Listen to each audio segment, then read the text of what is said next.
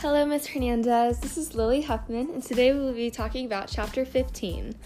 So, to begin, my 2-point analysis will begin with point 1.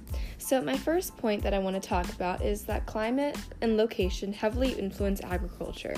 And while this is pretty much obvious, it's really interesting to see that, like I remember you saying in class, that it's growing season everywhere. And so, this can really affect everywhere that we trade from, and really just affect our country as a whole and other countries, because other countries might be better suited to growing certain areas, to growing certain crops.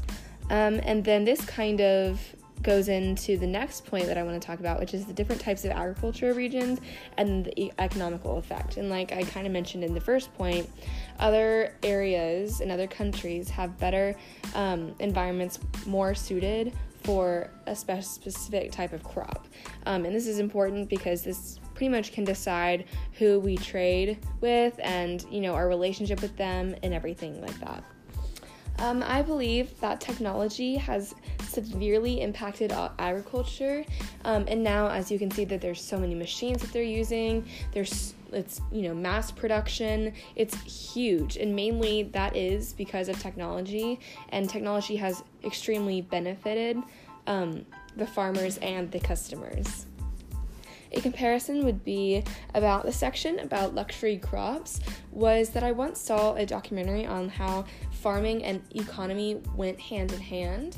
And what I mean by that is how it talked about in the reading that farmers can't always afford the crops that they sell and produce.